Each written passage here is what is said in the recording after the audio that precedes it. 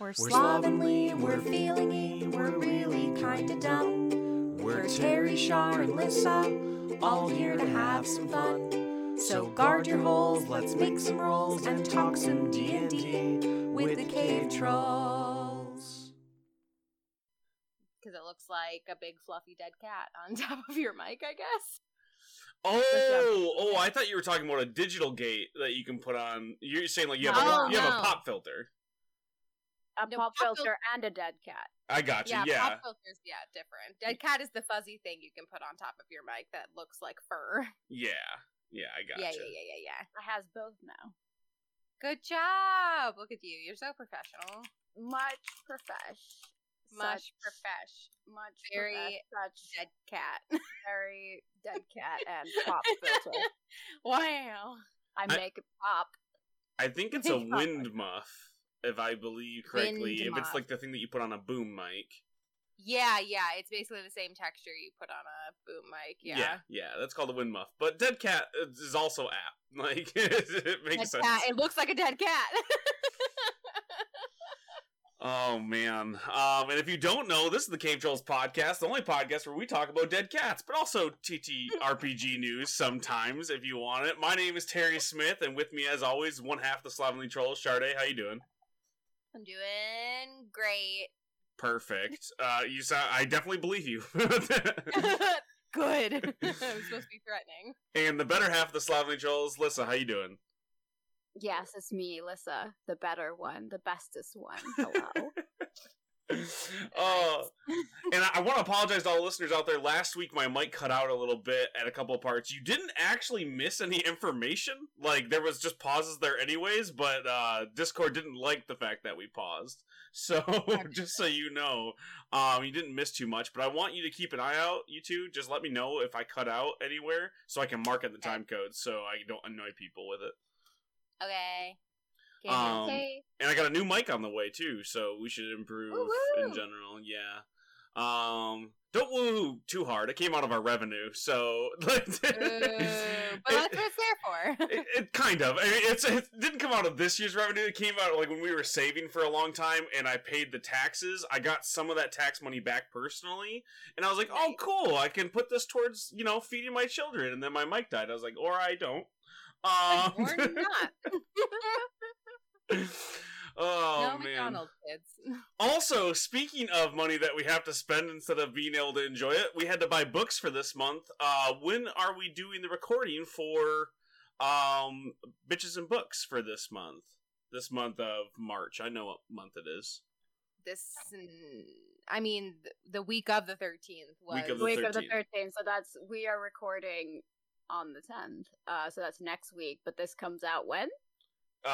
Comes out on the 13th. it usually comes out today, the 10th, and it comes out Monday the 13th for the public. Exactly. Yeah. Yeah. So soon. Yeah, that week we will be recording. So if you get the chance, read Hemlock and Sage, Coyote and Crow novel. I'm enjoying it so far. It is a big boy, just so you know.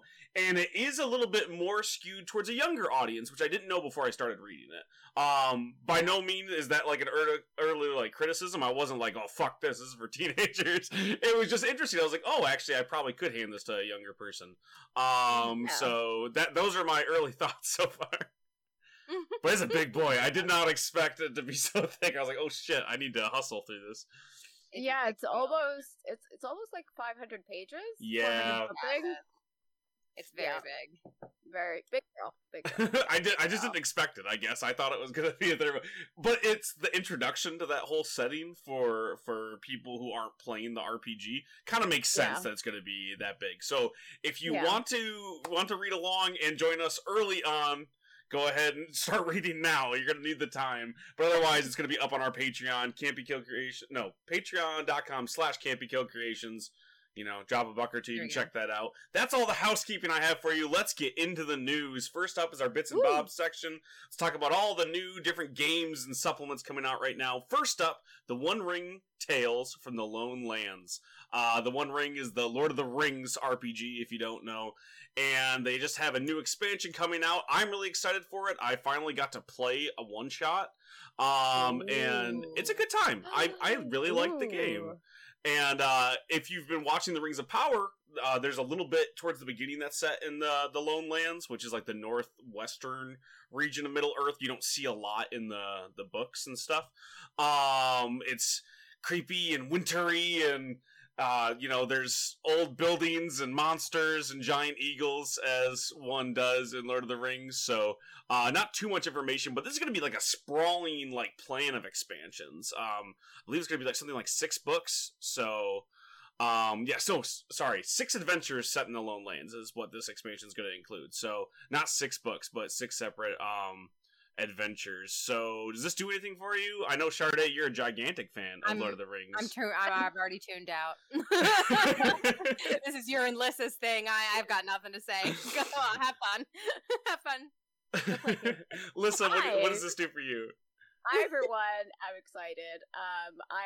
As a Lord of the Rings fan, I am being showered with new Lord of the Rings stuff, and I am here for it.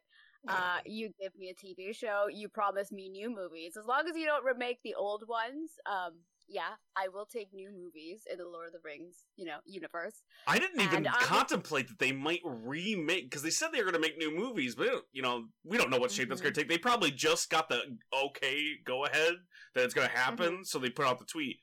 I didn't even think they might remake them. God, I don't want that. No. I mean, remake The Hobbit. Remake The Hobbit. Make that 2 movies instead of 3. I'd be into that. But. Exactly. Like, don't touch the originals. They are sacred. They are my Bible. Don't touch them. I like that your Bible's a movie. That doesn't say everything about Lissa. Listen, I'm a visual person. Okay. No, I dig it. Our book club. What?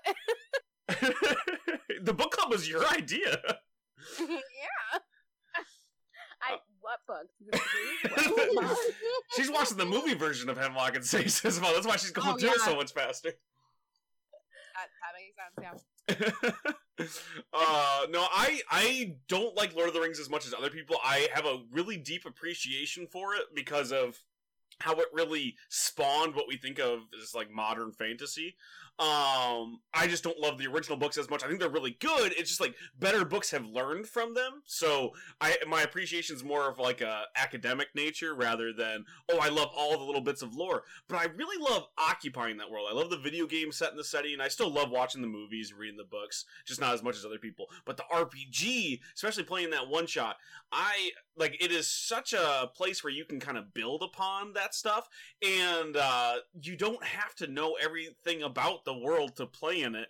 And it's just so, I don't know, it's like warm, even though there's scary shit trying to kill you in it, just like in every fantasy setting. There's just something almost nostalgic about playing in the world. So I'm really excited about the expansions, even though I haven't even gone through like the original adventure or anything like that. But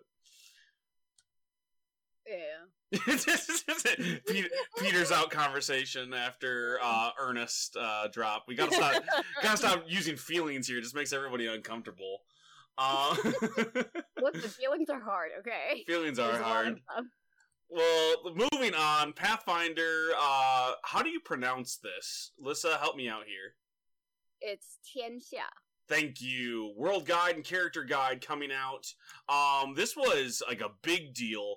Not only because of, people being excited for this book, I'm going to read right from the tweet because it's actually very aptly to explain. We at Paizo would like to issue an apology. The fans have been asking us to make a new book in this setting, and we have not done this. We will make 2 in the first 4 volume AP, announcing the Lost Omens and the World Guide, Character Guide, Seasons of the Ghost Adventure Path. So they have a shit ton of stuff coming out in that setting. Can you pronounce it for me one more time and I'll try? 天下. 天下? 天下. Xia. Yeah. I will get it. Oh, I will just start yelling it over and over again until my neighbors think that I keep getting punched in the gut or something.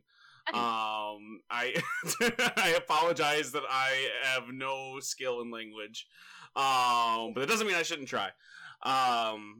I just need to That's not your apologize for fault. existing. I mean, it kind of is. I don't like making the excuse like I grew up in Michigan, so I can't talk right. No, that's on me. I could learn better.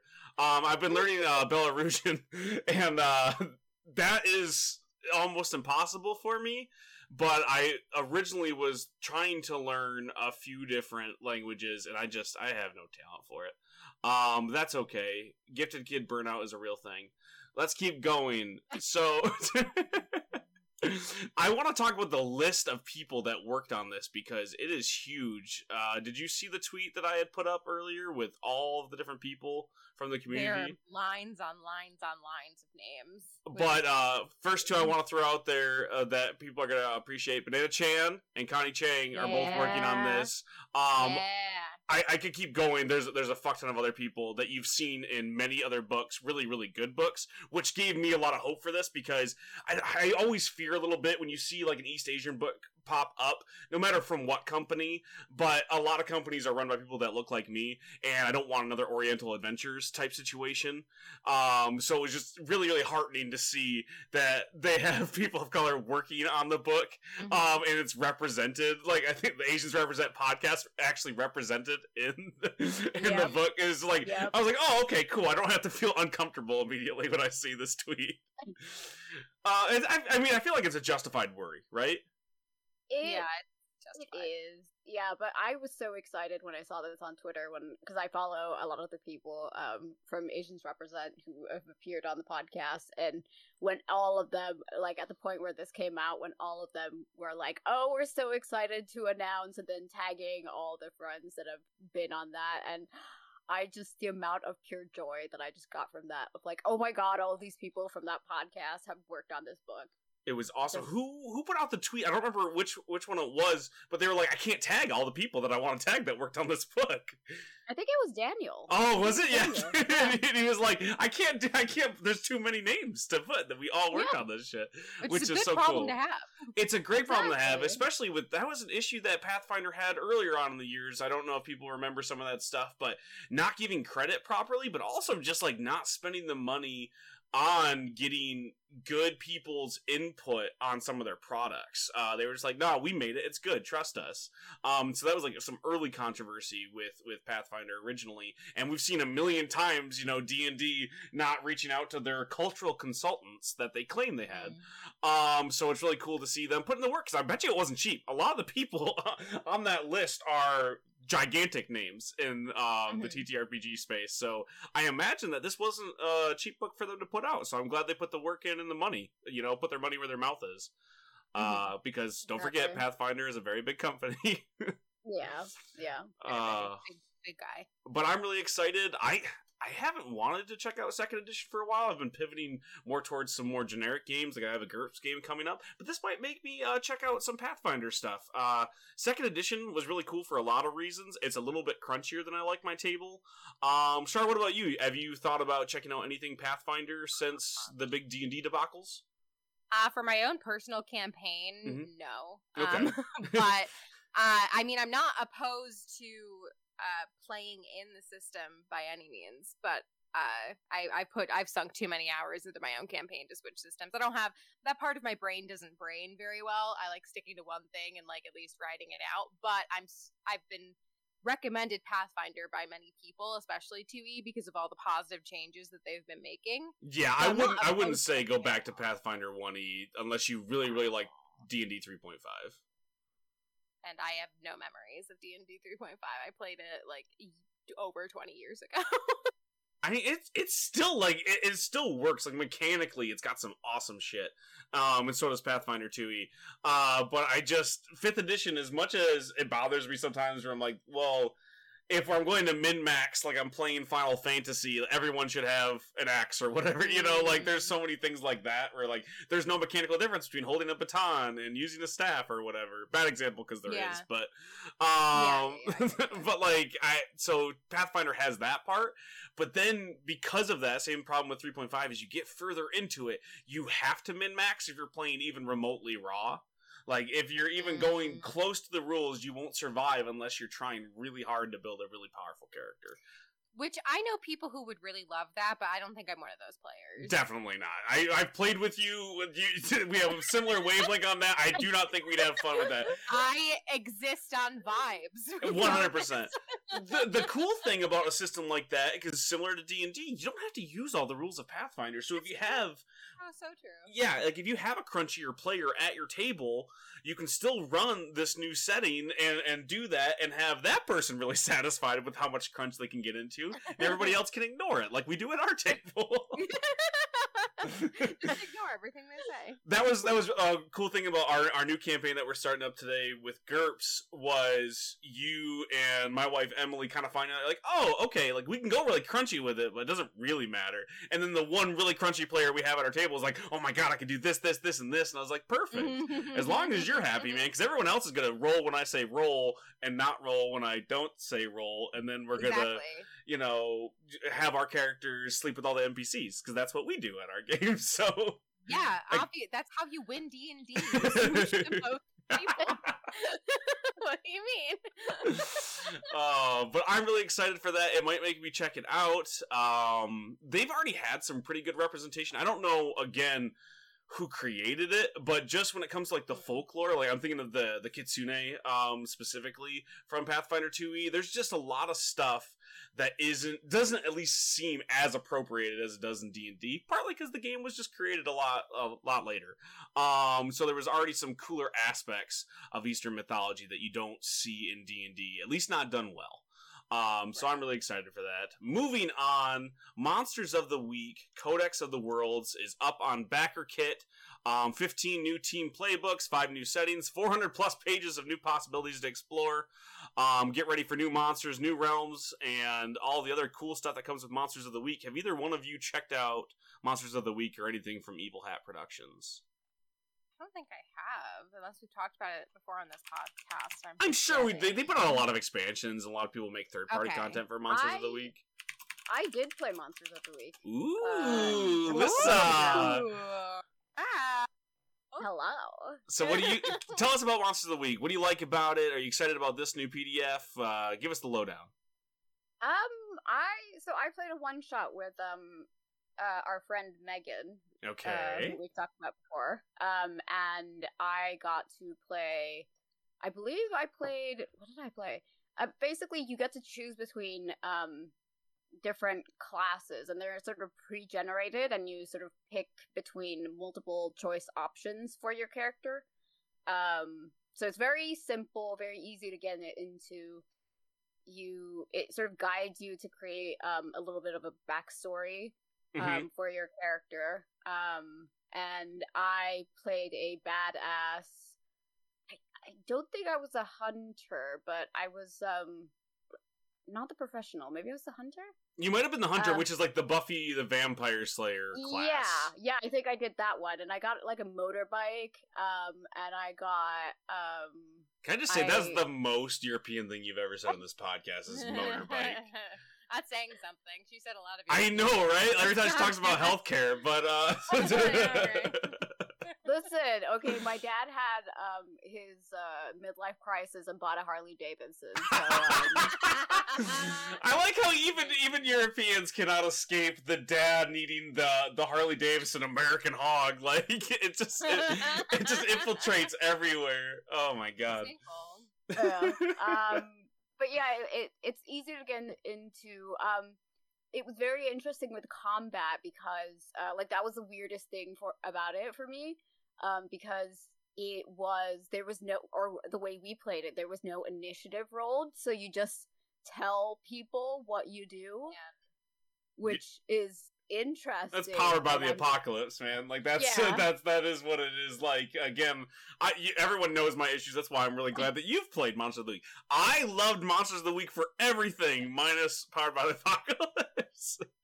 Because it's just not for me, but I love the aesthetic. I love it's like I said, Buffy the Vampire Slayer. So I'm always really excited that people are getting expansions of it. Plus, people really, really dig Monster of the Week. I hear about it probably more than any other Powered by the Apocalypse other than Thirsty Sword Lesbians, which is the second one I hear the most about. So I'm really excited for people to get this new expansion with a bunch of new playbooks, which are their classes if you've played Powered by the Apocalypse. And Codex of the World specifically, it has a focus on like more fantastical monsters. And you can put them in any, world that you want to set into. But it's pretty exciting. Listen, do you think you're going to go back to Monsters of the Week to play again after that one shot? I think it was a lot of fun, and I do want to play other TTRPGs and different systems as well. So I do want to play more Monster of the Week as well. It was very interesting and very fun to play. We had a lot of fun with even people that I didn't know, and I do recommend if anyone has the chance to shout out to Megan for being a great DM. Shout out to Megan just in general. Just in general. Always general. shout out to Megan. And also, she does DM on different. So she's a professional DM. So shout out to her for being great. Yeah, exactly. She is paid to do it. That's how good she is. Think about how much better she is than you right now, listener. Go watch her or listen to her do it because it actually pops up. Actually does actual plays sometimes. Does she sell those services though? Because I saw something recently. I really wish I could pull up the article. It was somebody had a failed actual play. Like, not failed is a strong word. People watched it. They made money off of it, but it wasn't enough. But enough of their people that were watching were like, hey, I know that you're going to cancel the podcast, but we would like to just pay you to run this game. We really dug the setting. So they just pivoted from being a personality to just doing the home game for people and became a professional GM just outside of the limelight kind of thing. So maybe that's something I can reach out to Megan and ask about, because I find that fascinating. And I used to want to do it, and then I had been paid to do it, and I was like, this is awful. I don't like any of these people. I don't want to play. I don't want to run the game for you. I feel like it's definitely hit or miss for sure. Yeah. And there's a different there has to be a different context for DMing when you are paid to do it versus doing it just either with your friends or in a local community. I feel like it's just a completely different, ball game, really. So that'd be really interesting to learn more about for sure. Yeah, it fascinates me on a number of levels. I just think I'm not enough of a people person to do that. I don't like people nearly enough. Oh, man. Well, moving on to our last game in the Bits and Bobs section, You're in Space and Everything's Fucked. A gruesome sci-fi horror RPG by Nevin Holmes. I'm really excited just purely on the name and the vibes alone from You're in Space and Everything's Fucked. It's available up on Kickstarter right now. It's so close to its goal. It's got still about a month left. It's at 24,000 and it needs 28,000 to get launched. I'm going to read a little bit from the story, but the one thing I want to mention about this is, unlike a lot of games that pop up on Kickstarter, this one's got a demo available, so you can download it and check it out right now and see if you actually do want to back the kit. Your steps echo down the once pristine halls of the GSV capital Gallivant, your waypoint leading you in the direction of what's supposed to be a cache of supplies, maybe even a friendly face. You can hear horrible klaxons in the distant parts of the sector you're in, and gurgling monstrous screams moving closer. Something with too many limbs darts across the end of the corridor, thankfully without noticing you. You know you probably won't survive another run-in with one of those things, not with your arm in the state that it's in. You catch yourself letting out a sign of relief. You just need to get to the waypoint, you just need to survive, you just need to make it. You're in space and everything's fucked. And I love that pitch. It's like, something straight out of Alien. It's for 2 to 5 players. There's a deck of cards involved. Classic, all of these, more off-the-wall RPGs. Nothing I saw in the kit immediately was like, oh, that's new, necessarily. I just really like the setting and the marketing of it. Have you two had a chance to check anything out about this? No, I hadn't heard about it Briefly. until you posted. Oh, Lisa did her homework. I didn't. I mean, I caught it on the Twitter sphere, so... I was going to say, Lisa's the one that sent this to me. It makes sense that she is I into it. I briefly looked into it enough to be like, ooh, this looks really interesting. And then, look at how it was video game influenced, I believe. And, like, I really love the visual language that it's using for its branding. Yeah, it seems way easier to play than most of these games that pop up. Even ones that are also card-based. Like, very simple. It's like, well, you have the book for the setting and the book for the players. And altogether, I think it's only like 100 pages. You don't have to prep. You can just pick up and play. I'm really, really excited to check out some of the maps and stuff that they've shown. Just to see, like, that's probably the way that you would expand it, is like different ships and different planets. Yeah, probably. Also, the fact that they don't, like it, like you said, it's kind of video game inspired and very horror inspired. You're supposed to die. Like, you're not losing if your characters go down that game. Like, okay, let's roll up a new one. Let's generate a new monster. We can do the same building if we want. Like, I like the idea that you could repeat in the same night almost if you wanted to. That stuff seems pretty cool. That's an interesting concept. Yeah. I think, and you can pick up the digital edition for $30, $60 if you want the printed version, which also comes with the cards. And you can also get both. If you are an early backer, $60 gets you both the print and PDF version, which is always a good combo. Highly recommend it, so you can have somebody Control F and search up the mechanic that that you need. Even if you're like, oh, I like having the physical book. We all do. But let's be honest, it's really fucking hard to find that one word that is a mechanic that's never mentioned anywhere else in the book. Every single RPG, no matter how good your book is, has that one thing that's not where it's supposed to be. And you have somebody who's like, well, I have 15 sticky notes, and that's not one of them. So Control F is your friend. Anyways, sorry. I got triggered a little bit there, but it comes from Dinoberry Press. I haven't seen anything else they've done. Have you two heard of Dinoberry Press before? They've created 4 other games in the past, but I don't think I've backed any of them. I've never heard of them, I don't think. It's not one that I immediately recognize. Same. I'm on the Kickstarter a lot. I'm surprised. They did Hellpiercers, Tactical Harrowing Action, Navathem's End, The Zone RPG, Rune, Soulburner, The Price of Coal. Well, yeah, they have a lot. Oh no, those are the ones they backed. I apologize. Created, Justicar, and then Gun and Slinger, which was Game of Mystery. Interesting. Yeah, okay. Anyways, check out Dinoberry Press.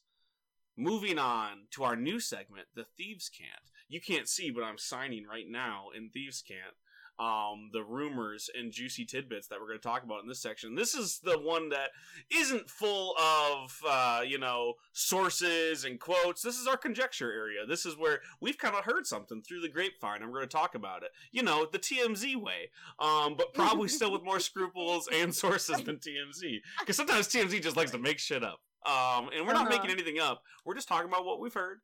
And what we've heard this week is talk of a creator summit. I haven't seen anything official about this as of recording. By the time it comes out, they might actually have officially announced it. But D&D seems to have been courting several content creators, which we'll get into in a little bit on why it's a little sus that it's just content creators specifically. But several different tweets talking about how they've been invited to this creator summit, in effect to bolster goodwill, it seems, with the movie coming around. The normal content creators have been getting the boxes with all of the movie merch, with the character sheets and the books that are coming out with it. But some other people have been getting that box, as well as an additional one, inviting them to a press junket, basically. Char, what have you heard? What are you seeing in the Twitter sphere? I started catching wind of this literally yesterday, when a couple of people that I follow on Twitter, I don't have them listed right now, but I know Critical Bard is one of them, and they were talking about being like, oh, I'm really proud to announce that I've been invited to, and they tagged Wizards_D&D, like the Wizards D&D creator summit, and on later this March, and you'll be hearing more about it, and I'm really excited for this opportunity. And I started seeing that post basically almost verbatim from a bunch of different people on Twitter. Yes. And so I started investigating and looked at the Wizards D&D Twitter to see if they announced anything that I had maybe missed, and they hadn't. So I was just like, what is the creator summit? Who all are they inviting? Because obviously it's not just people on my feed. There are probably a bunch of people that I don't follow that are also being invited to this. And what is it for? Is it for the movie? Is it for one D&D? Is it for another 5e thing that they're putting out? Is it in general? Is it a press junket? Is it like a tiny convention? Like, we have no idea what it is, but a couple of people are talking. Well, not more than a couple. Like a good handful of people are talking about it, and pretty like big names, I would say, big internet personalities. You could call them influencers, but really like they're just like they enjoy the game and they talk about it, and they're not like big influencers like you think on like TikTok and YouTube. They're like tiny little like TTRPG influencers with a big reach, I guess. So that's really all I know about it. That's really all there is right now, aside from that and the bigger conversations that have popped up from it, which we're going to get into in Eye of the Beholder. But a little bit about it is specifically the people that weren't invited is really fascinating. A lot of people that do handle making products in the D&D space, as well as, you know, other types of content creators, writers, editors, that type of thing, artists, aren't being invited. These are a lot of names that just kind of cover the game in general, but specifically were less than critical when it came to all of the one D&D outrage, specifically, and not a lot of people that were like, hey, this fucking sucks, are popping up on that list, which is interesting. Almost no journalists either, from what I've seen, which is also a little bit like, we need this to be a positive event, and so I'm guessing this is probably more related to one D&D than anything else. I'm guessing this is going to be kind of like tie-in to the movie stuff, but hey, we actually have some one D&D stuff to show, and we want to use this to bolster it and say, hey, we heard voices from the community at our summit. But they didn't invite anybody who makes games so far as from what I've seen, and I get it, it's an echo chamber, this is all anecdotal, but it is interesting to see that I haven't seen anybody who are like, yeah, I write RPGs, say I've been invited to this summit. So specifically I have a couple of tweets like from Jenny Loveday, who started this gigantic awesome conversation with Laura Hershberger, just talking about like, well, yeah, like who's getting invited to this, and why aren't we kind of expanding it? Why isn't this covering the people that actually make these games? And then why isn't anybody who was critical of one D&D, which are the voices that we'd want in the room, which they claimed they also wanted in the room, invited as well, which I think we could probably get into in our Eye of the Beholder section. I just want to throw it out there because that's who I first heard about it from. So Lissa, I want to hear your take. What do you think this might be? You kind of heard what me and Shar have information on. What are you thinking so far? For me, it kind of sounds like a PR move. It sounds like we need more eyes on this. We want more hype on this. We want a certain kind of publicity for this. And people who make games maybe don't have that kind of publicity and that kind of reach that they want to go for, that kind of it goes viral sort of thing, because that's not the kind of, like, whereas, you know, they are appreciated in the industry, that's not like the vibe they want from it. They want it to go viral, they want it to be photographed, they want influencers, they want, you know, the publicity. It just screams PR stunt, publicity stunt to me. 100%. We're like, this, they'll build hype without going, hey, that seems fucking off. You know, like, they're like, how can we make this the biggest, get the biggest reach, the biggest, like, wow pop, and, like, make a dent in entertainment and TTRPGs? Like, how can we get people to know what's going on? First of all, hush hush, no formal announcement of the thing. You reach out to influencers and you tell them, hey, you can tweet about this, but you're not allowed to give out any information whatsoever. Yeah, we don't want randos showing up. Yeah, but you can tag us. And basically it's just like a bunch of rules that they can and cannot do, but there's nothing official, and therefore you're creating this like intrigue, this mystery. It's just all like a PR stunt. from what I'm seeing. Yeah, it just seems so silly, and I honestly wouldn't care about this at all. This is not a strange thing for Hasbro, No. D&D to do, Watsky, anything like that, or even any other company to do. But when you call it a Creators Summit, like Yeah. that's a bold... It's a very, very interesting word choice. And of especially calling it a Creators especially Summit. when all eyes are on Wizards. Right, like, right, they have learn to nothing. be- They have to be so careful. So I kind of like benefit of the doubt, kind of feel a little bit bad because I'm sure some of the people there are doing this, and maybe this is going to be a great thing. Maybe they're because I see a lot of the people on my feed, thankfully, are people of color. They're people from minority groups. So That's they're cool. not just inviting the the type of people who have been giving their opinions about the game to listening ears for years and years. They are opening up invitations to people whose voices are now, thankfully, finally, after so many years, being heard. And their influence is being taken seriously. So that is a good thing that is coming from this. Like, the two people that I immediately thought of were Critical Bard and KP from KP11 Studios, I think was the other one I saw Okay, and recently. they were critical of 1D&D and stuff. They were. So that's good to hear that there so- are some varying voices when it comes to the dissent. So I will retract mine a little bit of saying they didn't invite anybody like that. So that's cool to hear. And also good to hear that people are being invited and still going to go even if they were critical. So, and no shade to anybody who wasn't and is like, I'm still going to go. Like, God knows if I was invited to more things, I would still be attending. Yeah, right. Like, I don't think anybody should bemoan the people who are invited and No. going, but I think it's very healthy and good to be skeptical about not only the motives, but also what the fuck is this about? Because Wizards is keeping their mouth shut on what this actually is. Which is not a thing that they do.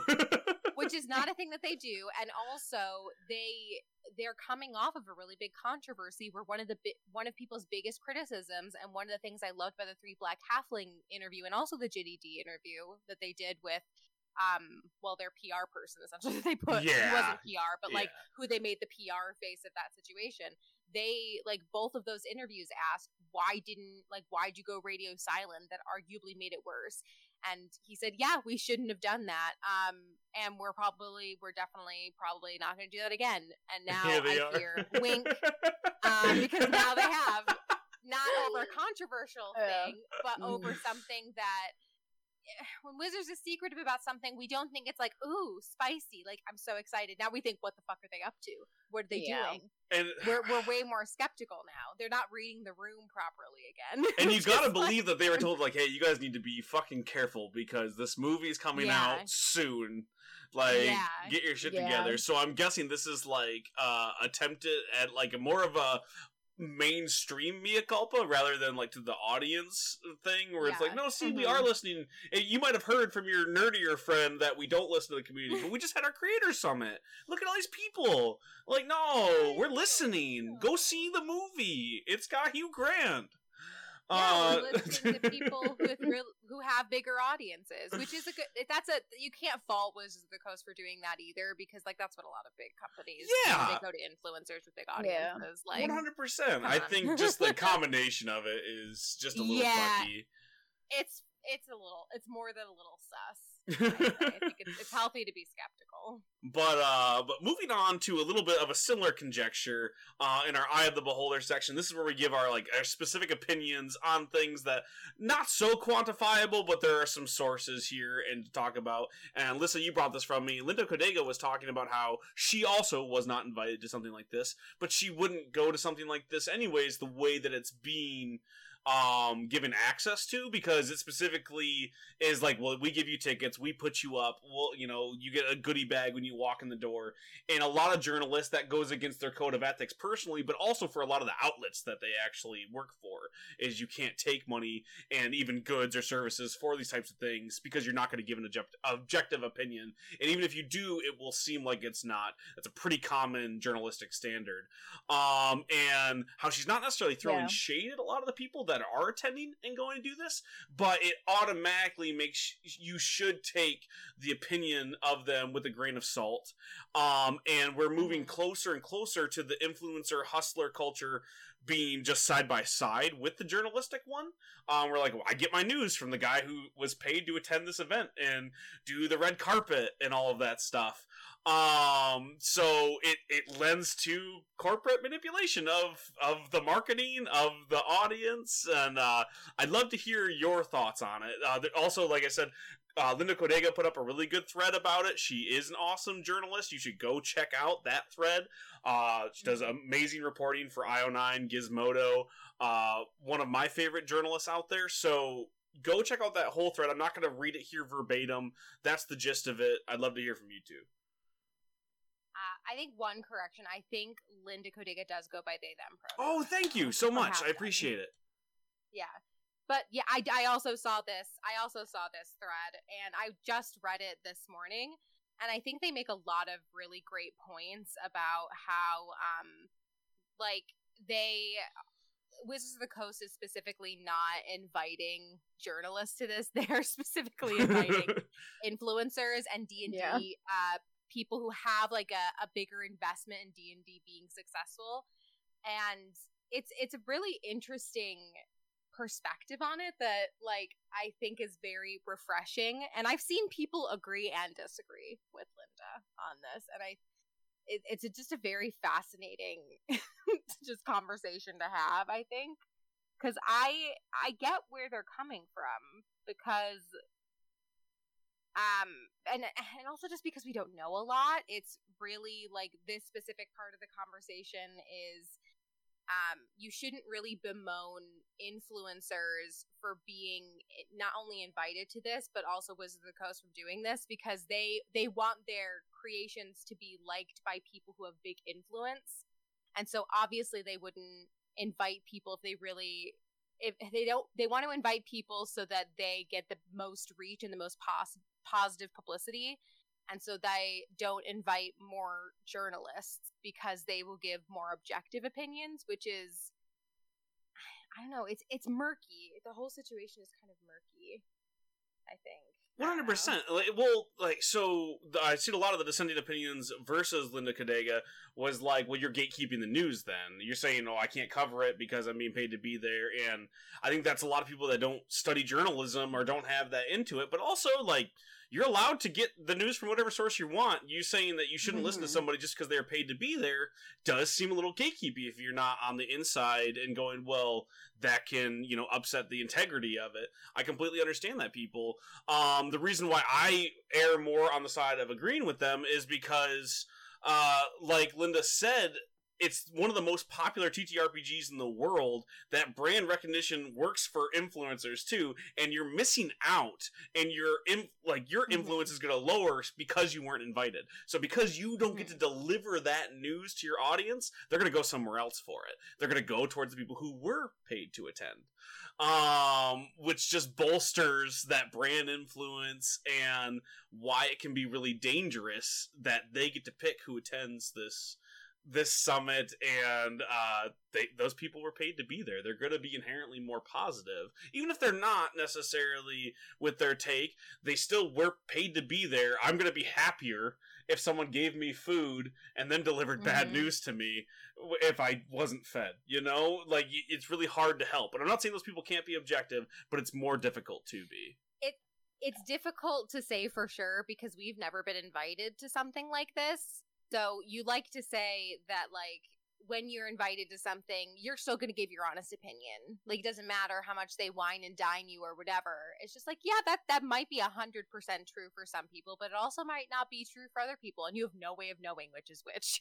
I mean, I have been to press events for stuff, but they were all much lower scale, much local stuff, and I was usually already working for a company. But I'm not gonna lie, so I worked for big motor companies, and when I was wined and dined for which products we were gonna buy, I went with the people often that gave me free shit. And again, that says more about my scruples working for a large company, because it wasn't my dime, right? I wasn't reporting people with journalistic integrity. It's a very different situation, but I can attest to, I don't know, those guys gave me better food. Their product's the same price. Let's just go with them. But would that be just a Terry thing? 100%. That's what I'm saying. Like, that's what I'm saying. Like, that's purely me, and that's a different situation. I just wanted to throw it out. Like, I've been invited to shit. People give me food sometimes. Yeah. But like, there is the part. Like Shar, I think you brought up a good point. We don't know either way because we don't go to these types of events. But also, you don't know if you wouldn't be objective. It's the particle explanation, right? Like, if you're observing it, you can't be objective. You're already affecting the experiment. So if you're there, you can't say whether or not you're being objective because you're there and you were paid to be by that event coordinator, you know? So there's no way to know. And like I said, I don't necessarily believe Linda is right or wrong. I think it's an opinion. That's why I put it in our opinion section. Lisa, what's your take on this? I think it's creating a very interesting sort of hierarchy within TTRPGs, or within D&D specifically, because it is who gets access to whatever it is that this content creation thing is. And I've already seen people who consider themselves to be like an integral part of, you know, TTRPG space and being in that, who did not get the invite, who are now struggling with the fact of like it's creating like this elitism, right? And a social hierarchy of who is good enough, quote unquote, good enough, and deemed as good enough by Wizards of the Coast that they like see you as important enough for you to attend this secret party thing that they didn't even announce. So it's creating an inside circle within the TTRPG space, whether or not they meant to do that, but it's creating like a power structure. And not to sound more conspiratorial, but that's a great way to tamp out like dissenting voices, right? Like, you don't have the news, like I mentioned, like Linda Kadega mentioned, like, if you're not one of those people, your audience is going to go get that news somewhere else. They're going to go get it from one of the people who were invited. You do that enough, now that person doesn't have an audience, and they were pretty critical of you, you know? Like, so... Yeah. It's hard, even if that's not their goal, it's still going to happen, to a certain extent. I hate that I'm giving you the benefit of the doubt. I hate. Listen, the devil doesn't need an advocate, Sade. They don't, and I hate people who do this. But I do want to say, because I think the TTRPG community, like every community, already had its groups before, and it already had this kind of elitist structure.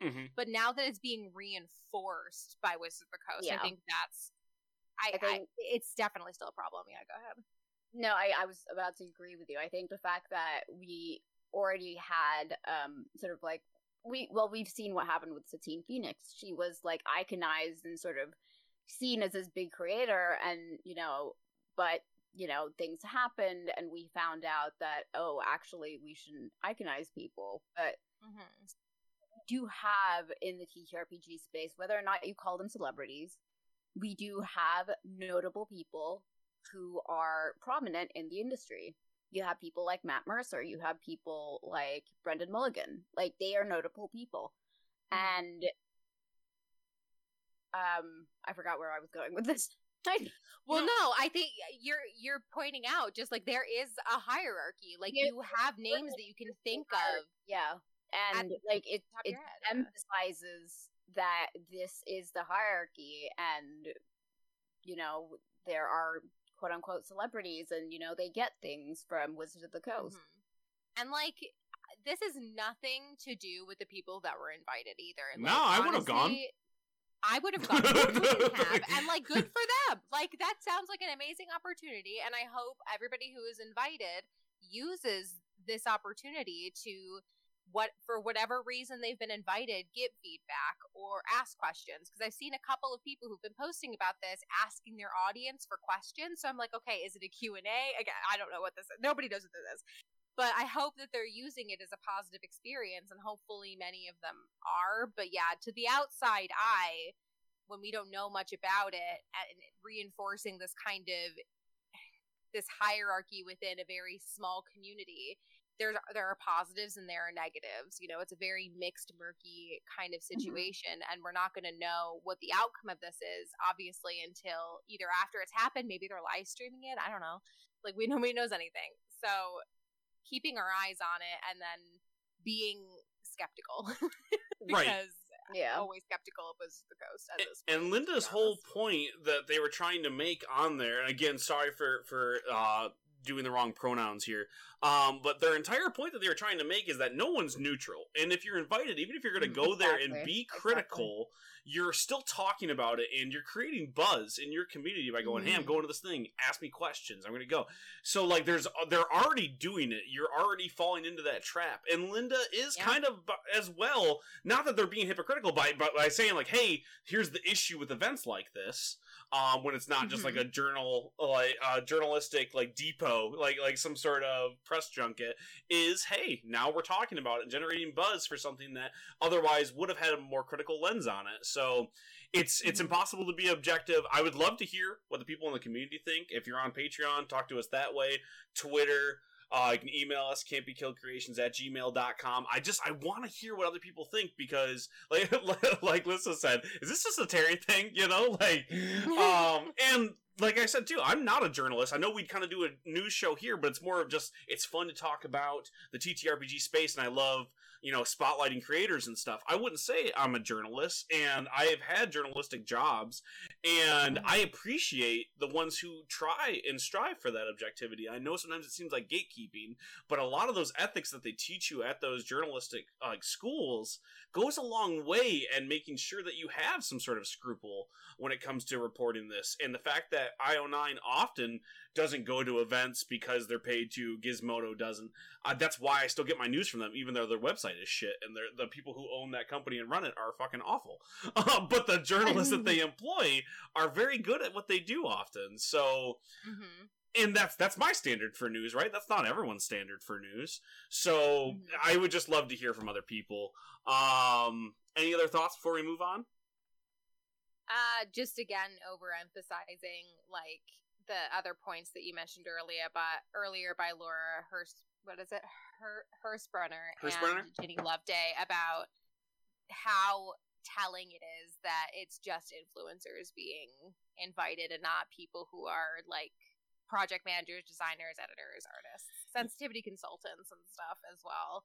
Or if they are invited, people don't know about it. Exactly, but that tells you exactly, like Lissa said, like, what this is supposed to be. This is just a PR stunt. This is not a, hey, let's hear from the voices, right? Like we talked about wanting to do. They're going to say it is.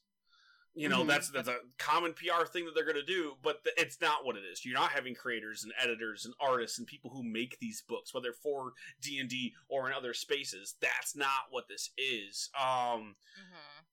It's really hard to say, oh, you're hearing from those people when they're not represented and they actually make the game. And that's kind of a thing that is spotlighted often. Like, D&D made this book. No, a bunch of writers, a bunch of editors, a bunch of artists got together, put this, math people also get left out a lot, like designers being there.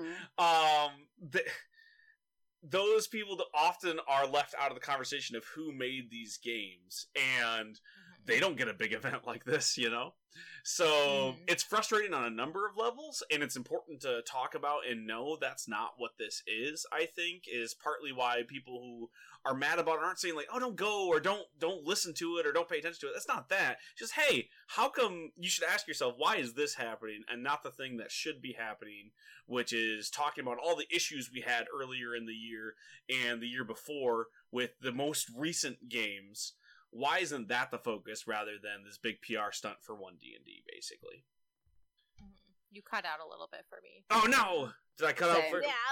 Yeah. No! We were doing so well. You were doing so well. We all were doing really well. I know. All I was saying was that it's just a little upsetting that they're not focusing on the issues that they should have been, like from this year and last year, and not having a summit for those people, and instead it's a big PR stunt. So it's just... It's frustrating and annoying, and it is what it is. We can't do anything about it. Thank you for letting me know that I was moving on. I apologize, Linda, for getting your pronouns incorrect. I read all of your stuff. It's just really shitty of me. I should have paid attention to the byline better. Be a better person, apologize for it, and move on. Sorry, that was not me yelling at me. That was yelling at some people who double down on stuff like that. Yes. I see it They a lot. are around. Like, well, I did. Yeah. This is like, fucking, you made a mistake. People make mistakes. It's okay. You don't have to Yeah, it's fucking fine. double down on it. The more you dwell on it, the more you make it about you. Yeah. And it's not about the person. Yeah. Anyway, man, one of these times we're gonna get through one of these episodes without going super philosophic for like 20 minutes. That's a really high bar. One day, maybe, but Not today. I think it's our Yeah. fault for having a straight white guy on the podcast. Really, is the issue because it's just those things are In gonna your pop blood. up quite often. all in favor of kicking Terry off the podcast. Raise your hand. I have two hands up, but no one can Oh, see, okay. which is why we have to keep making the podcast. Is we got. Oh, It doesn't make sense, but we're gonna move past it and keep going.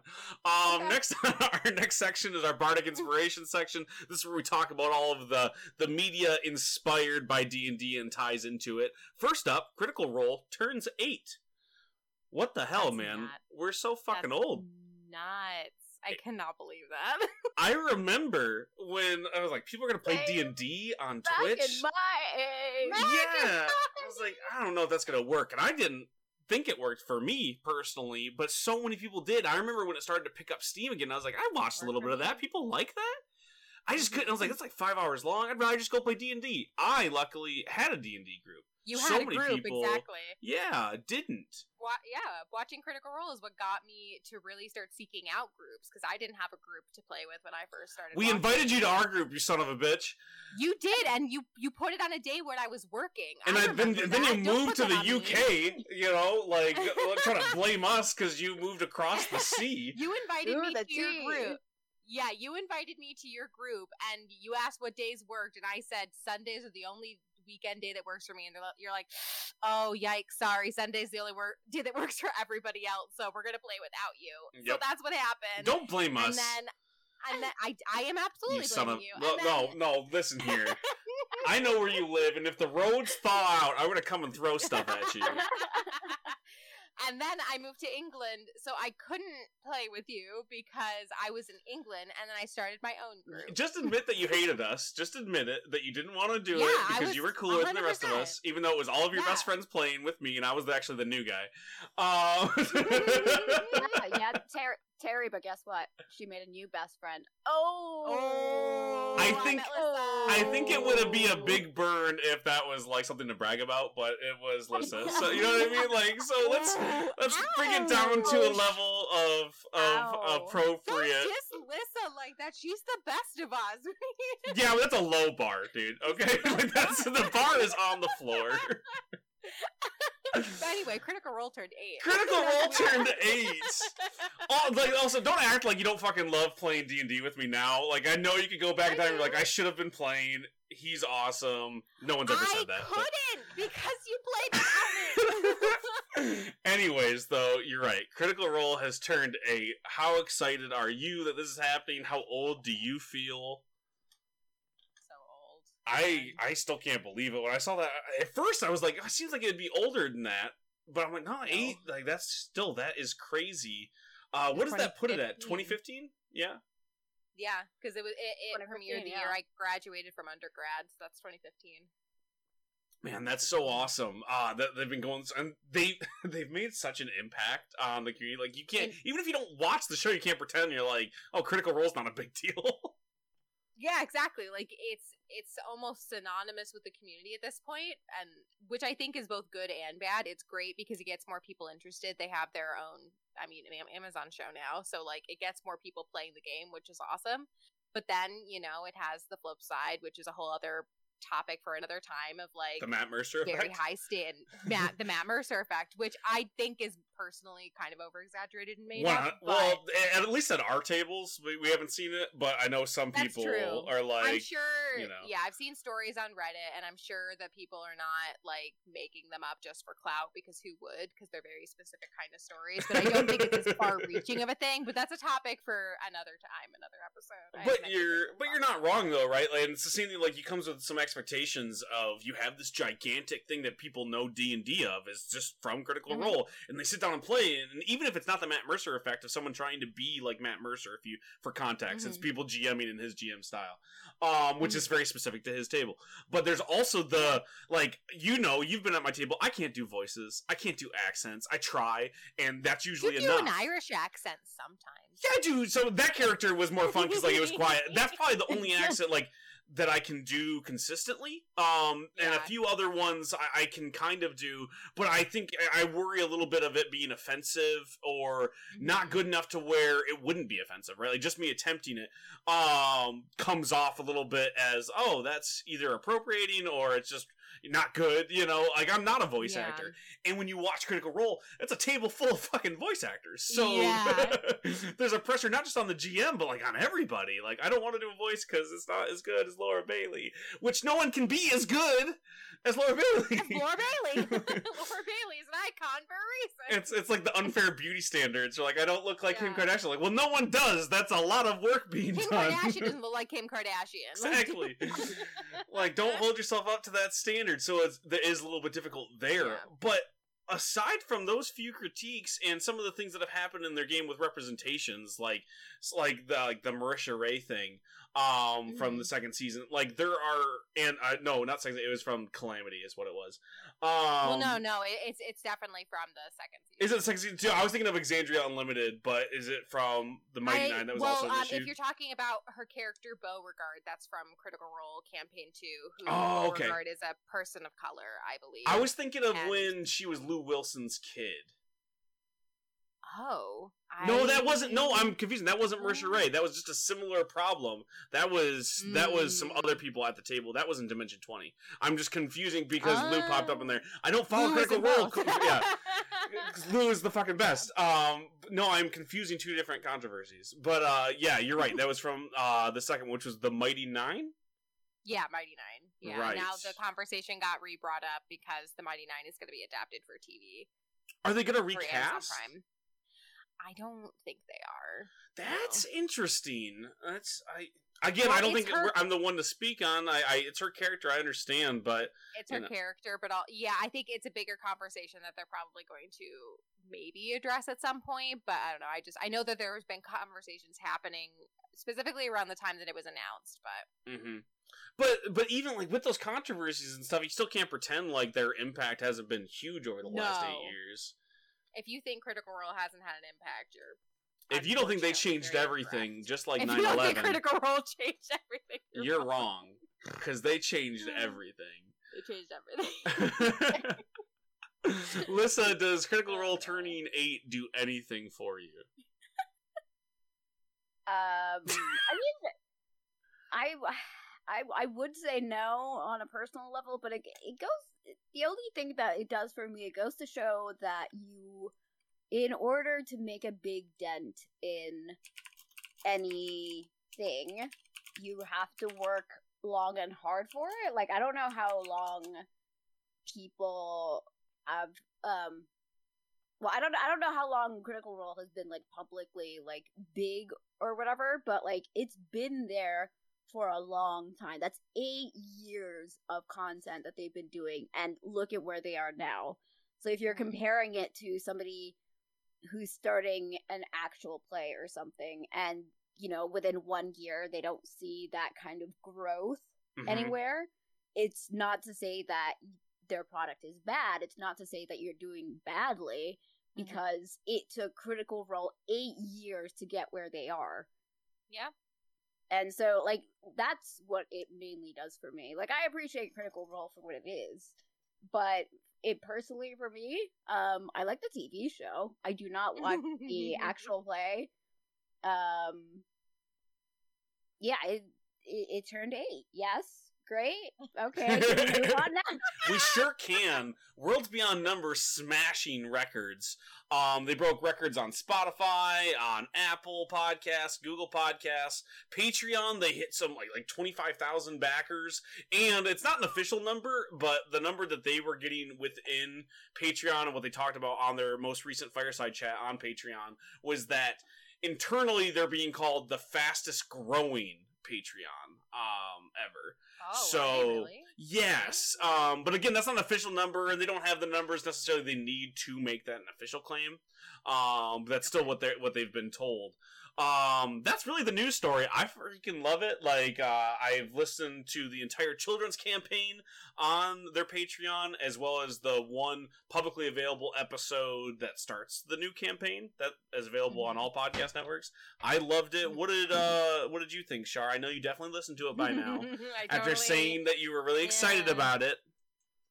Well, here's the thing, Terry. There's a fucking blizzard outside, and what did I just say last episode about me not listening to podcasts unless I can go on a walk?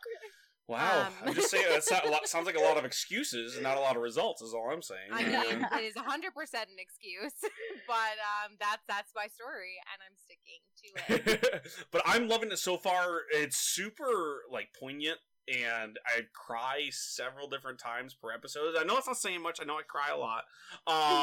But it's just very moving. And you have a couple of voice actors on there. Bria and Erica have done voice acting. Lou does some voice acting and improv. Brennan has done a ton of improv. You're still holding yourself to a specific standard. If you go listen to that and go, oh, I wish my game was like that. But it's cool to see them kind of do their own thing and play in a very long-term game versus like what they do on Dimension 20 or in Vampire the Masquerade, or even anything over on Critical Role. This is meant to be a very long-running campaign, similar to a home game, kind of like how Critical Role started, which is really exciting to see them do their own thing, get rewarded for it. I hope it doesn't mean any of these people stop popping up on Dimension 20. I would cry, because I fucking love that too. But I highly recommend it. It's very, very sweet. I would say there's a lot more heartfelt moments in it versus some other D&D, and it's also still very hilarious if you like the comedy from Dimension 20. So I think they deserve all of the records that they're smashing. It's super cool. Are you going to listen to it, either one of you? I will eventually. I will. I will on. definitely recommend listening to the children's campaign if you did enjoy it. It's an extra 8 hours of content for $5. Wow. Yeah. I know it's not in the level of Critical Role. They've been going for 8 years, 5 hours a week, consistently. I'm not caught up on Critical Role either. How so could I'm you? like No, there's not enough time in the universe. No one is. No, I listen. The math people will tell me I'm wrong. No one has seen every single episode of Critical Role. There's not enough time in the day. It's just impossible. I'm 100% sure there are some, but they are so they're time travelers. Far between. They have a time turner, a la Hermione. Like that's the only way physically to do it. Hermione's time turner. You can't tell me otherwise. Yeah, exactly. Yeah. That's the only way that that's possible. Or you listen to it at 3.5 speed. Ooh, that's a thought. Maybe that's how I can get caught up. That's how you do it. I've heard specifically that Regal is only standable if you do it at 3.5 speed. That's saying something. Wow. I've stand Sam Regal since I saw him in campaign 1. So, a lot of people have. That's why I wanted to upset the most amount of people with the things I'm going to say. You target anyone and you'll have an army of stands. I kind of target most people, though. I feel like I can be the lightning rod for us. By the way, a lightning rod that I don't want to be, I've learned how to pronounce it correctly. Tian Sha. Did I get it? Tian Xia. Sure. Okay, I apologize. I went to their wiki and I was like, how do I pronounce this? You tried. I tried. I apologize to anyone who's like, you're fucking stupid. I know. Like, you don't have to tell me. But I thought I'd give it a second chance. I mean, this is coming from somebody who, as a child, started learning how to pronounce things in Chinese. So, like, it takes a while. Sure, but that doesn't mean I shouldn't try to get it right. Like, using my white breadness, it shouldn't be an excuse. You know what I mean? It's a reason. It's not an excuse. Yeah, do your best. Do your best. But final story of this week: D&D releases Honor Among Thieves character sheets for some of the popular characters within the movie. I say popular, like we all love them already. We haven't seen the film yet. But like Hugh Grant's character, Chris Pine's character, etc. So, is this exciting for you, Shar? You're gonna use these characters in your next campaign? I will know when I see the movie, and maybe if I like them, maybe. Yes. If I dig the movie, they'll pop up in our Forgotten Realms game at some point. Fuck yeah. I love, like, that's why I play in worlds like that sometimes, is like, if it's shared universe, like, what's the point, right? Like, I play in a lot of... Yeah, what's the point if you can't run into people that are from that game? Yeah, that's the fun of having that type of world. Like, I remember when we were gonna do our next D&D game, before we transitioned to GURPS just because of availability of people, you specifically, I was like, I think I want to do another fantasy thing, and you're like, hey, can we do more Forgotten Realms so my other character can show up? And like, the information I've learned about Forgotten Realms is valuable. Like, that's why you do those things, you know? Yeah. I play in a lot of IP worlds where the fun of it is that you do know who Optimus Prime is, you know? Like you're playing Transformers, it's cool if you're in that same world because that knowledge is valuable and it means something and you have that nostalgia factor. So I'm excited for people who freaking love that movie and are loving playing Forgotten Realms. They can pull up those characters, play as them perhaps, or even just have them as NPCs. It's exciting and I think a good piece of tie-in at a terrible time. Yeah, it's a great, I mean, this is a great piece of, like, no-brainer marketing for D&D. Like, of course they would put out character sheets. Of course they would put out official art. Of course they would make it free and available on D&D Beyond. But how many people have re-upped their D&D Beyond? Yeah, that's an interesting question. Can I just sign in without updating? Yeah, exactly. Because that I would do, like, if I just need to sign in, I'll do that. Like, I'm not so against it, you know. Maybe I'll try it, because I've never subscribed to them ever. They don't have any of my information. Yeah. But I do have an account because I was linked up to people who did have, like, the right. I think we have that for our campaign, don't we? Exactly. Yeah. So, like, that's the only reason I really had an account. So I'll be our guinea pig. Yeah, sign in and send me those sheets. I need to know what Chris Pine's charisma is. 27. That's the only acceptable answer. I'll also accept 30 or infinity. I would love to play a character with a 30 charisma. Sharday, you already do. In real life. I play one with a 20. No, in real life, real Sharday, life? your charisma is 30 to me. Wow. And as we've already established on this podcast, as the only straight white guy on here, my opinion matters most. So it matters most, yeah. What a heartfelt I can moment do it. I can do it. Oh, I got the character sheets. All right, send them over. Send them over. Share that password, Netflix style. You just need a D&D Beyond account and you can get them yourself. You don't say nothing. Wow. Oh, man. Well, let's wrap this up with a little piece of BS. Sharday, what are you doing lately other than playing D&D? I found out that Chris Pine's charisma is 18. Ooh, that's still good. That's a good charisma. That's pretty good. That's still pretty good. What level are they? Hold on, before we move on, I gotta know what level it is. Oh man, well they have CR ratings. It's Ah, not like character sheet. They're not a character sheet. They're a stat block. It's a monster character sheet. So we can. Chris Pine is CR 5. Oh, you know that's appropriate for just an adventurer. Yeah, I think, CR5, CR5. Okay, Sophenia, who is a Red Wizard of Thay, is 15. Fuck. Okay. Is that the bad guy in the movie? I think one of them. I mean, the Red Wizards aren't good guys, so yeah. She gives sinister vibes. Yeah. Yeah, for sure. The Paladin character, Zenik Yendar, who is one of the PCs, I think is a CR10, so he's actually the strongest one out of the PCs, which is interesting. Okay. And then CR8 for Hugh Grant. Okay. He's got to be some sort of oh my god, he has a charisma of 20! I knew it. I knew he was going to. He's a mastermind, I believe, is what they were saying about him. So. Oh, 100%. Anyway, what have I been doing? I have been back on my Stardew Valley bullshit in the meantime. And not Kinseed? Working on the lure rewrite. I got Kinseed burnout because I played it every day for a month.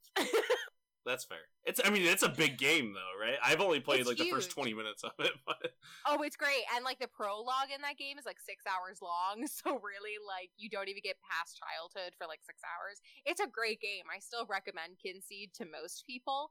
but I think I burned myself out real quickly. And I still go back to it occasionally. I'm just not playing it every day anymore. Right. I just need to be in the mood for it, like with most other games I have. So back to I'm back on my Stardew. feet. Are you doing mods or are you going vanilla again? Of course I'm doing mods. What do you take me for? A pleb? I apologize. I'm also trying to get Lissa into mods. I started sending her different Nexus mods links literally last night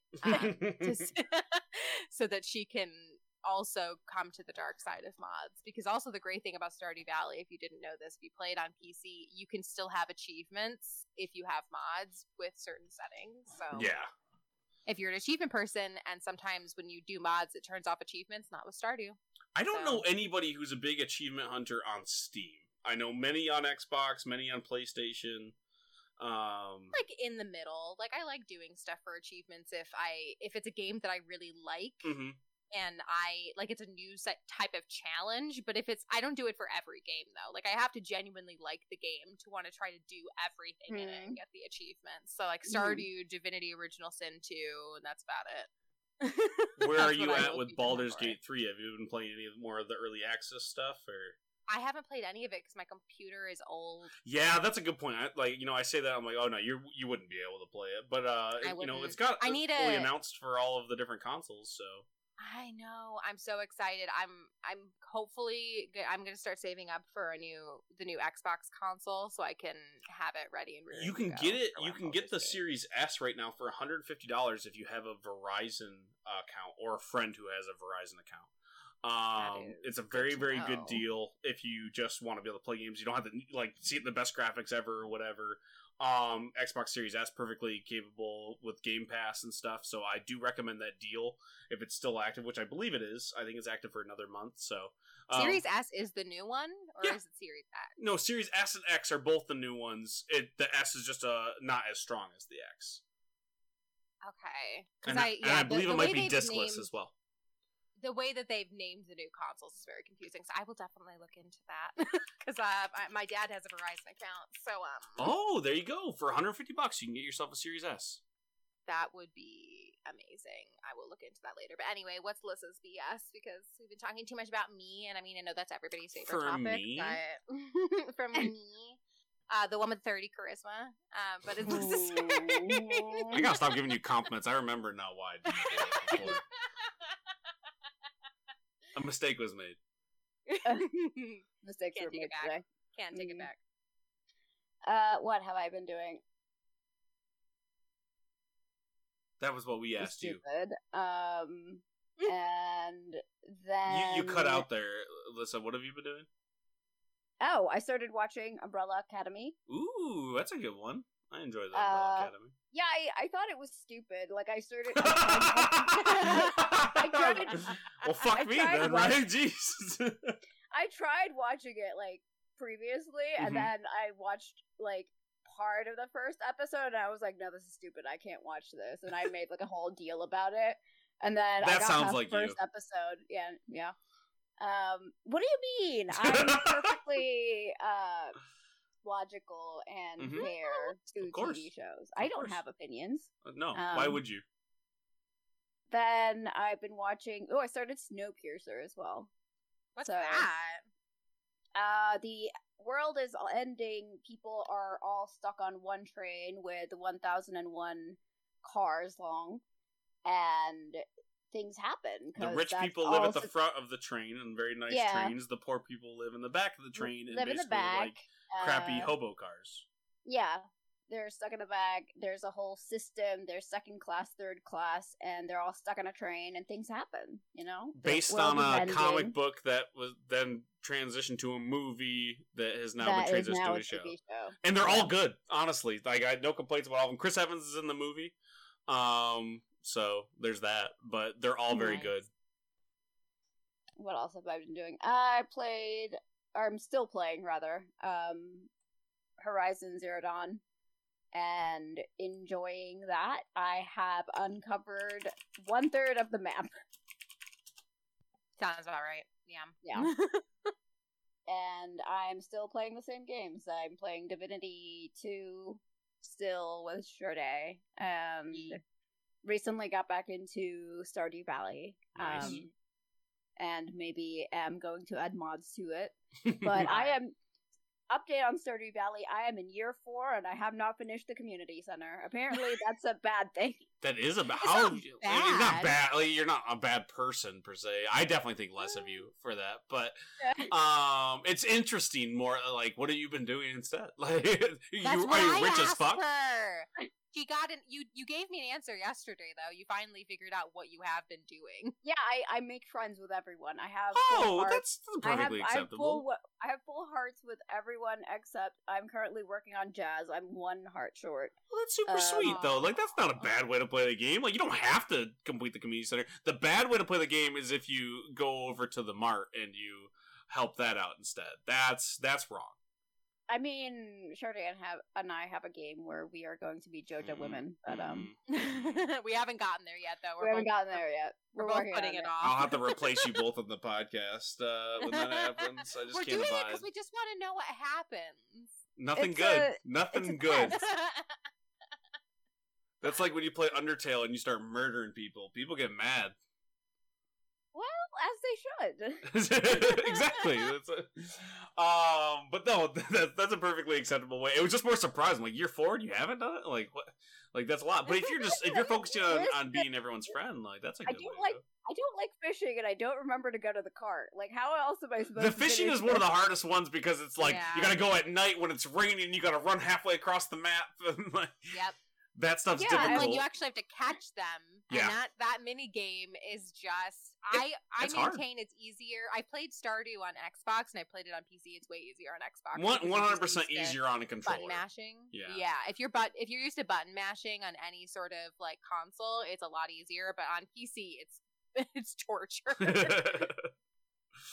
Well, I've been doing a lot of similar stuff. I haven't been playing Stardew again. I played a little bit of Kinseed, Inscription, Baldur's Gate, just because I was in the mood. I've been playing a lot of JRPGs on my Switch, like Chained Echoes is really good, little indie RPG if you like Chrono Trigger. Really good vibes of that. I started playing Control again recently, which is a big, like, brutalist, Call of Cthulhu inspired,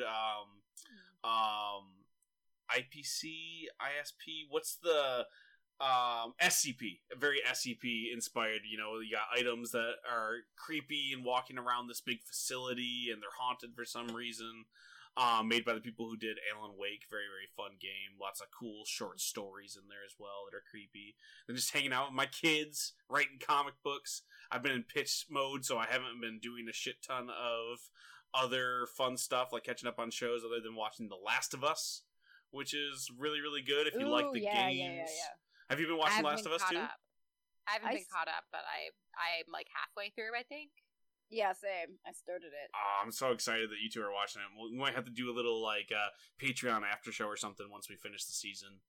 Yeah. I just need to be in the mood to cry. Yeah, definitely. It's been really cool because a lot of people have said, "Hey, go check out the game," and like you either can't because you don't have a PlayStation, or it's just too violent, or you don't play scarier games.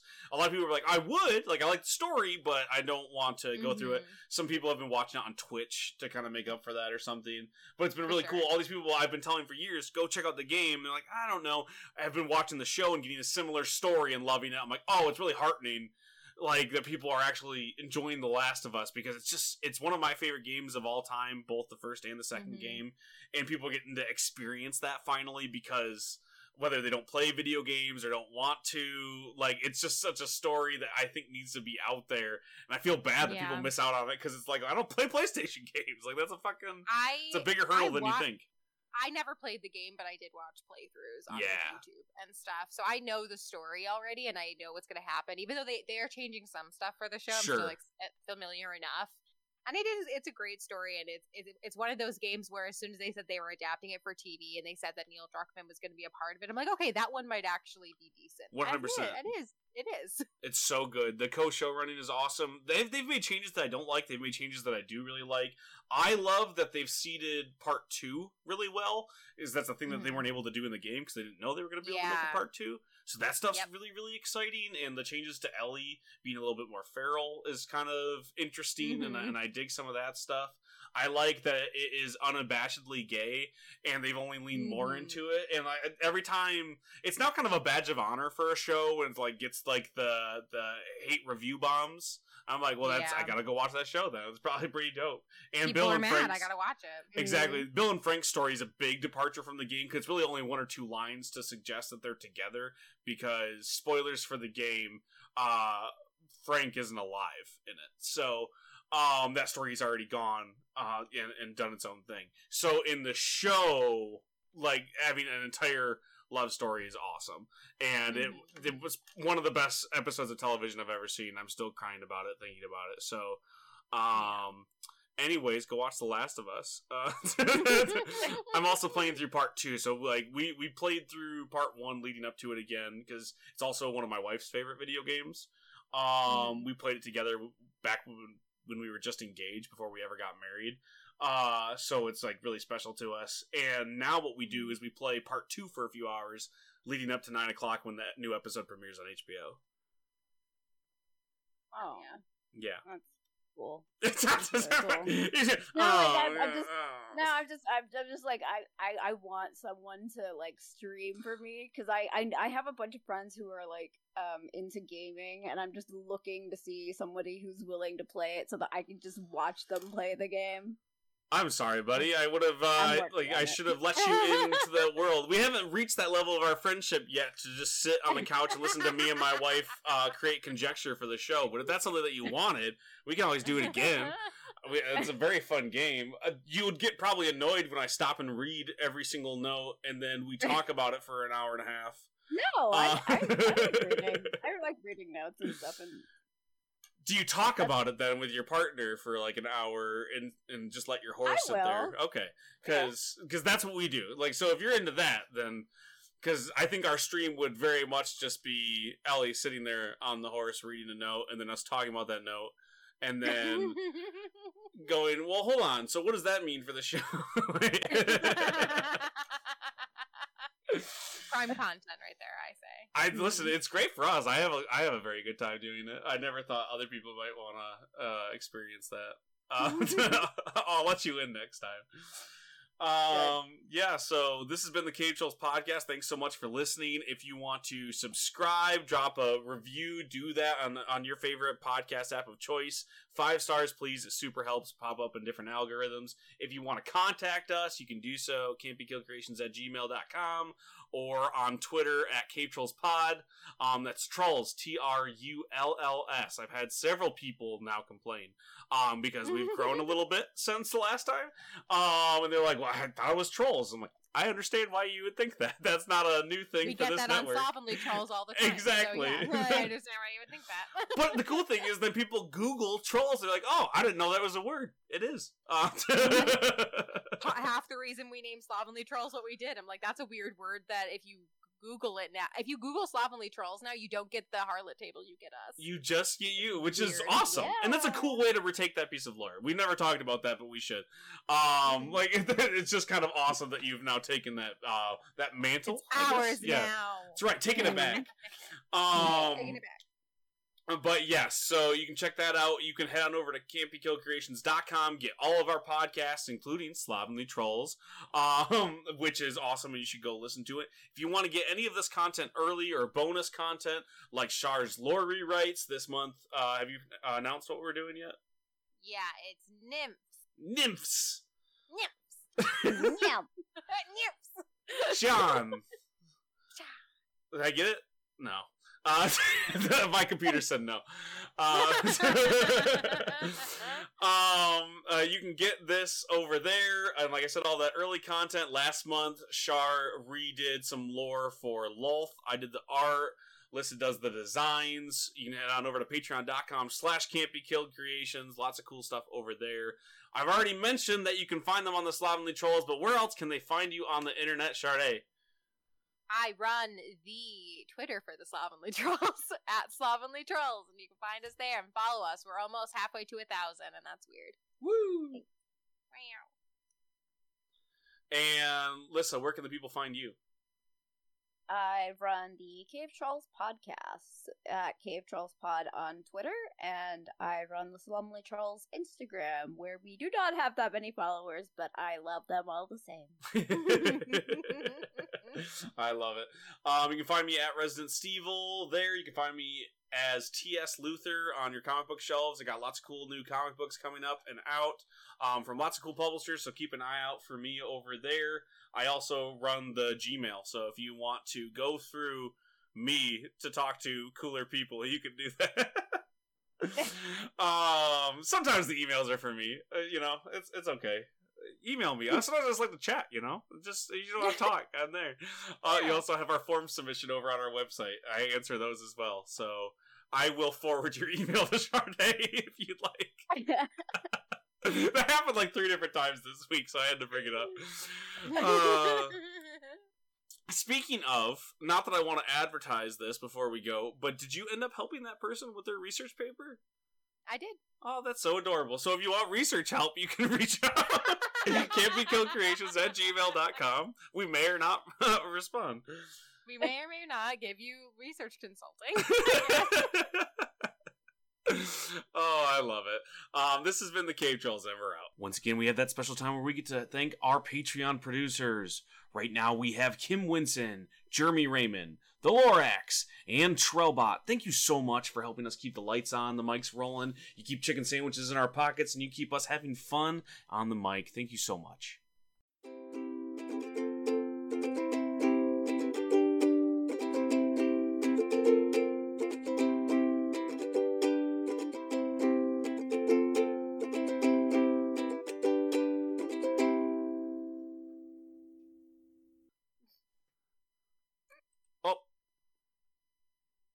I hung up on you instead of stopping the recording. How?